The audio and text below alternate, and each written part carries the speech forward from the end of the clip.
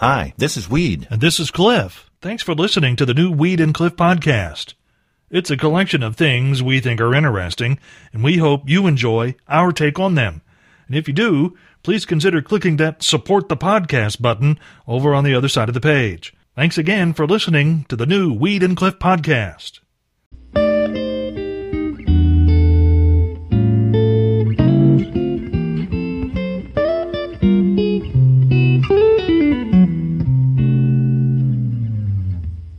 This story is one of international intrigue and the secret world of espionage. As you might expect, on that playing field, one of the U.S.'s chief foes is the country of China, as just evidenced on the Associated Press News. Information sometimes presented to their own people, though, in China, such a way that it might be, you could say, misleading.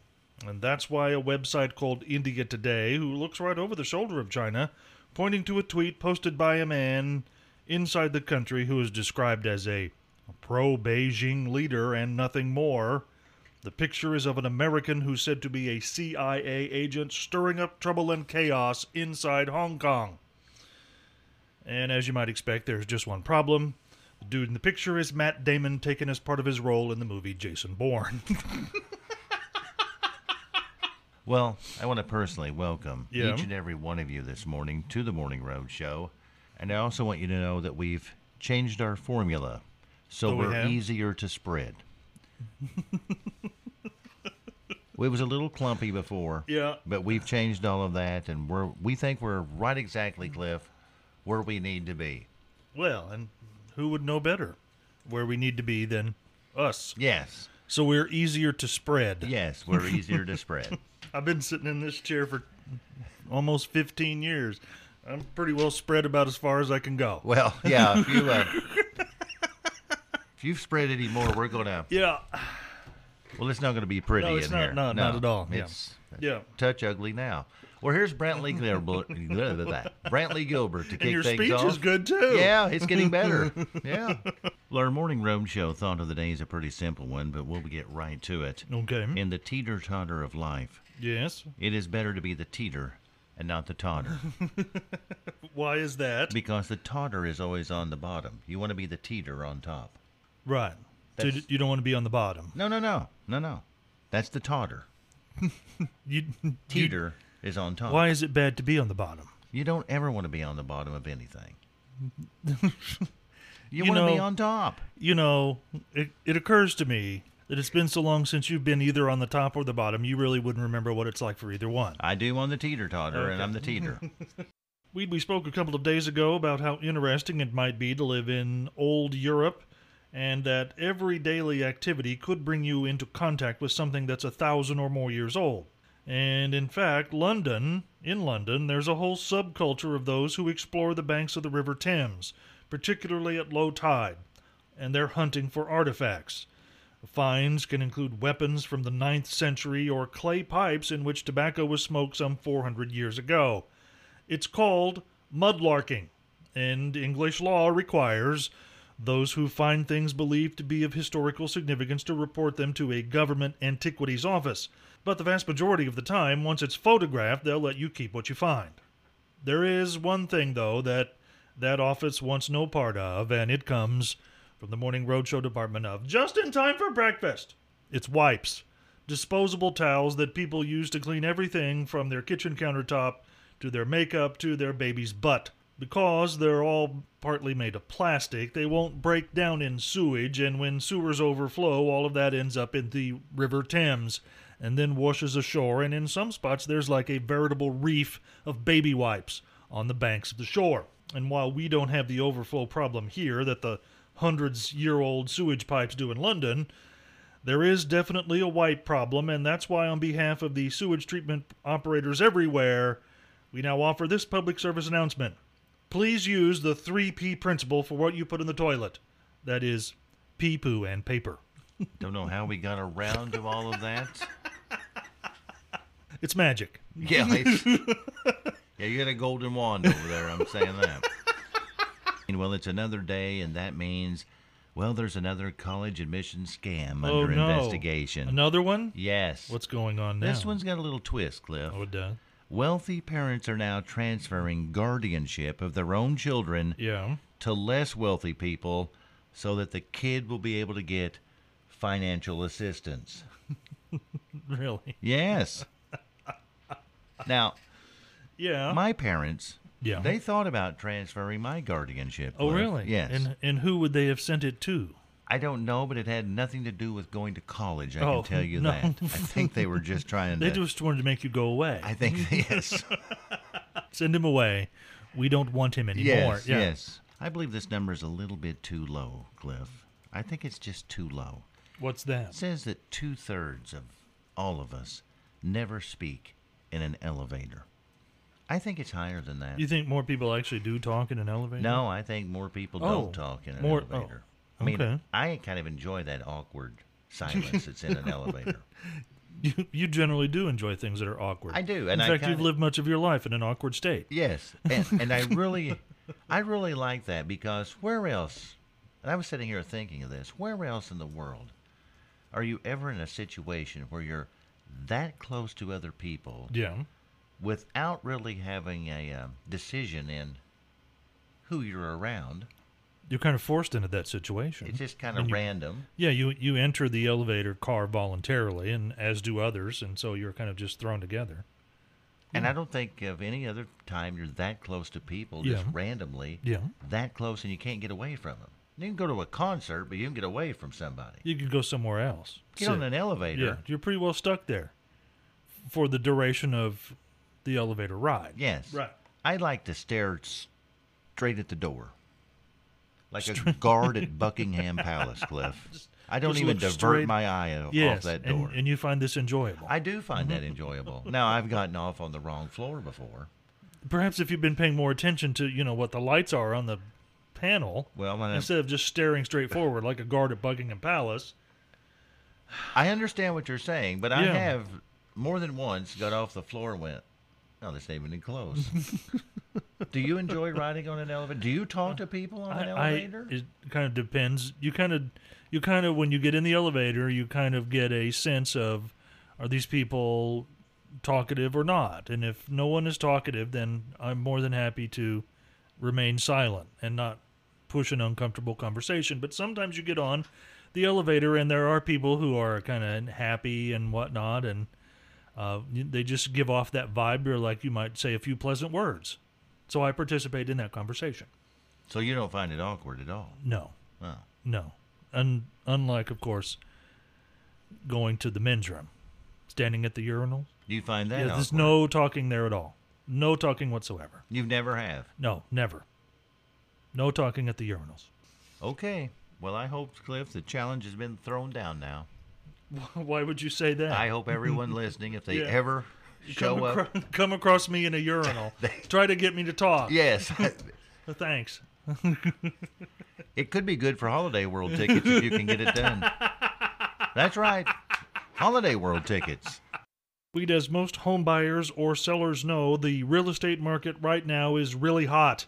But how hot is it?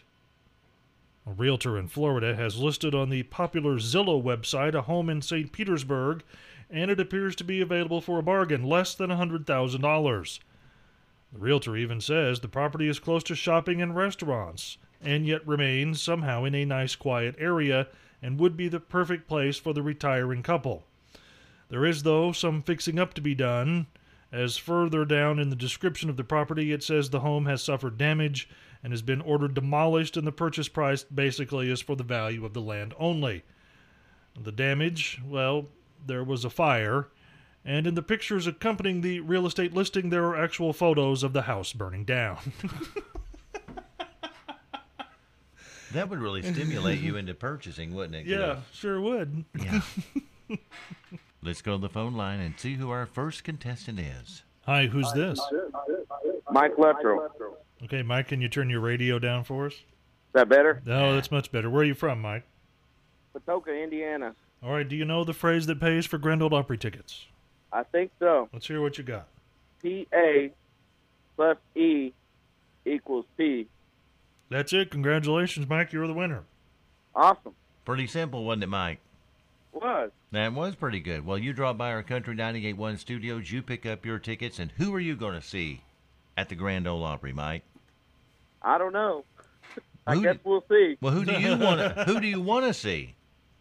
That's a good one. Luke Combs. Luke Combs. Well, good luck in viewing him. Okay, that's a hard ticket now, Mike. You have a good one. Yeah, it is. Yes, it is. Thank you. You're welcome. Bye-bye. All right, bye. That is a tough ticket. Yeah, if people know he's going to be there, it'll sell out. That'll sell out. Yeah. Yes. But anyway, we congratulate Mike for knowing probably the most simple of all phrases. It was pretty easy. It was a basic algebra type equation that had a lot of P in it. Should have just went right to Chris Young. Should have just said, thanks, Mike, and let's have some music now. No. Cliff, we mentioned it earlier this week, and I'm going to say it again. Yeah. Thankfully, because I think it's over with.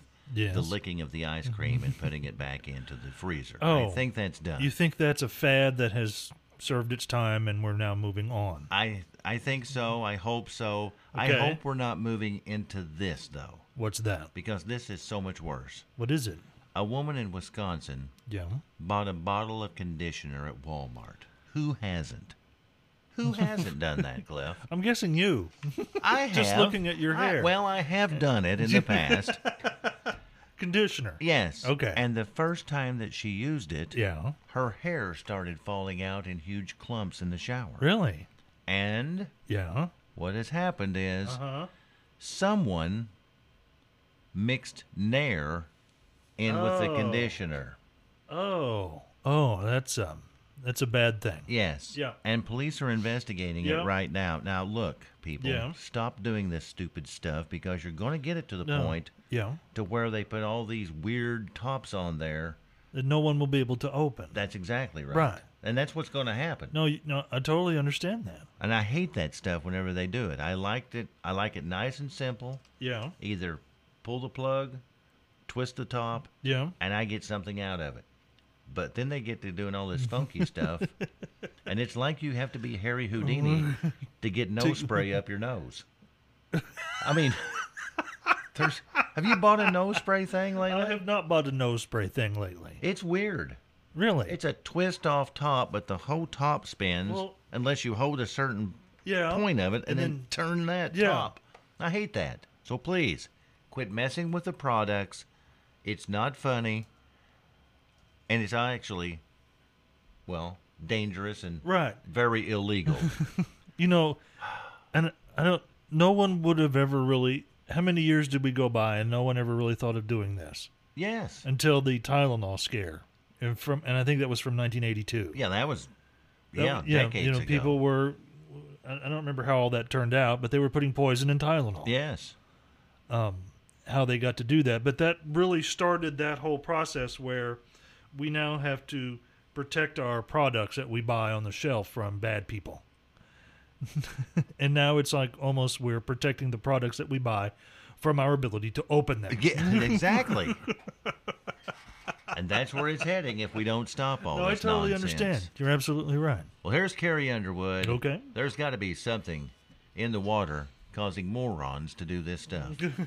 Let's dip our toe back into the prize giveaway pool just for a second. Okay. We're going to give you the chance to win the $20 gift certificate from Montana Mike's in Vincennes. Mm-hmm. You'll call us at 812-386-1250. We will give you a statement. And all you have to do is tell us, is it true or did I make it up? Well, here he is, or she is, one of the two. Mm-hmm. Our next contestant. Hi, who's this? Alan? Alan? Yeah. Yeah, what's your last name, Alan? Williams. And where are you from? Evansville. Okay. All right, Alan Williams, I'm going to give you a statement. I want you to tell me if this is true or if I just made it up, okay? Oh, okay. All right, here is your statement. 3 dogs survived the sinking of the Titanic. Now, is that true, Alan, or did I just make all of that up? I think you made it all up. Actually, that's true, Alan. Yes, 3 dogs did survive the sinking of the Titanic. So I'm sorry you didn't win, okay? Oh, well, it happened. All right. Well, thanks for playing and thanks for listening, Alan, all right? All right, thanks. Bye. That's right, Cliff. 3 dogs survived the sinking of the Titanic. Who knew? Well, I didn't know until I heard the commercial where they talked about Bark in the Park. Yeah. And it just hit me. There was like 700 survivors of the Titanic, if I remember correctly from history. Mm-hmm. And I thought, after I heard Bark from the Park, wonder if there's any dogs on that boat. So you did a bit of research. I did do so. And I found out, Cliff, there were 12 dogs that were passengers on the Titanic. And 3 of them. And 3 of them survived. Yes. 74 right now in Princeton. And okay, what's going on with you? Well, you know, sometimes we get something from the Department of don't ask a question you don't want to know the answer to. Oh, yes.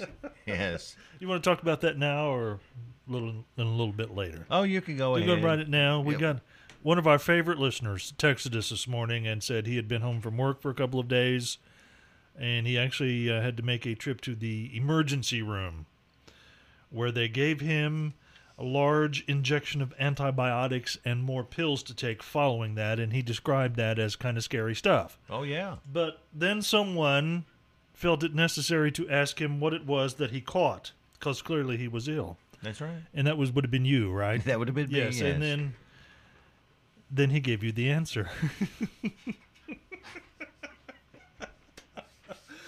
Oh, and clearly he had a condition that prevented him from wearing pants. Yes. Let's just say. Yes. Yeah, something would swelled up 4 times its normal size. We call it the Cliff flu around here. And apparently he stayed home from work for a couple of days. Yes, he did. Real man would have been able to work through that. Yes. Just saying. But he's back to work now and healing up quite well. Yeah. I'm assuming. I'm going by what he's saying. You don't want to inspect that? No. Well, Cliff, the invention of the internet has made one thing very simple, especially for me. What's that? Lyrics to songs. Oh, you're absolutely right. Yes. You're totally correct. Before the internet, you basically had to, use your own ear. That's right. To figure out what they were saying. That's right. And there were, back when, vinyl was the prevalent form of music delivery, sometimes in the liner notes or sometimes on the sleeve that the disc came in, there was, in fact, the lyrics to the songs, but not always. No. And it turns out, if you were learning to sing along to these songs and they weren't, you didn't know the lyrics word for word, you didn't always hear correctly. That's true. And that leads me to this, Cliff. What's that? You see, a lot of people messed up the song Bad Moon Rising. They thought that it said one of the lines. Yeah. There's a bathroom on the right. There's not a bathroom on the right. And this next song I'm going to play, Cliff, is one of those for me that for I don't know how long in my car I went around singing this song. At the top of your lungs. Yes. Yeah. And it didn't make sense, this line, to me at all. But you sang it anyway. But I sang it anyway because I thought, well, the writer's got some kind of a idea there that I don't know. Yes. And so I'm going to play this song, Cliff. Okay. And I'd like for you and our wonderful 11 listeners to guess which line I could mess up so much that even today when I hear this song, I feel stupid. Okay. Kenny Rogers and Lucille. Well, could you figure out where I went wrong on that song? I have no idea. It was pretty plain spoken, I always thought, the lyrics to that song. And you listened to it here in our studio. With my headphones on, yes. You did. And you don't ever do that. No. Well, here it is, Cliff. Yeah. In the chorus. Yeah. You picked a fine time to leave me, Lucille. Okay. And the next line I heard as, with 400 children and a crop in the field. For years. You thought he was singing 400 children and not 4 hungry children. Yes. Yes. It made so much more sense when I finally was pointed out to me that it's hungry, not 100. I thought the writer had some kind of a thing going there that I wasn't smart enough to figure out, and everybody else could. Yeah. 400 children and a crop in the field. And every time I hear that song, that's what I think of when that line comes. 400 children. And from now on, you will too. So you heard and sung at the top of your lungs. Yes. 400 children. For years. While you were driving around in your car. Yes. You must have had a really bad car stereo. Well, when it comes to cars, everything I've got about a car is pretty bad. Yeah, including the nut behind the wheel. Well, hey. You'll be hearing 400 children in a crop in the field from now on when you hear that song. And then, Cliff. Yes? I don't know who it is, but somebody sent a text message in. Yeah. And we've got to play this song now. Well, what is it? It should have been a Cowboy. Okay. By Toby Keith. And this person says when they were a kid, they used to think the line was, instead of wearing my six-shooter, riding my pony on a cattle drive. Right. Should have been a cowboy. Yes. Yes. He was actually saying, wearing my sex shoe. And for years, they wondered what the heck What's a sex shoe really was. So let's see if we can hear the sex shoe in this song here. That's pretty good. That's good. That's good. It's time now for Take It to the Bank. Okay.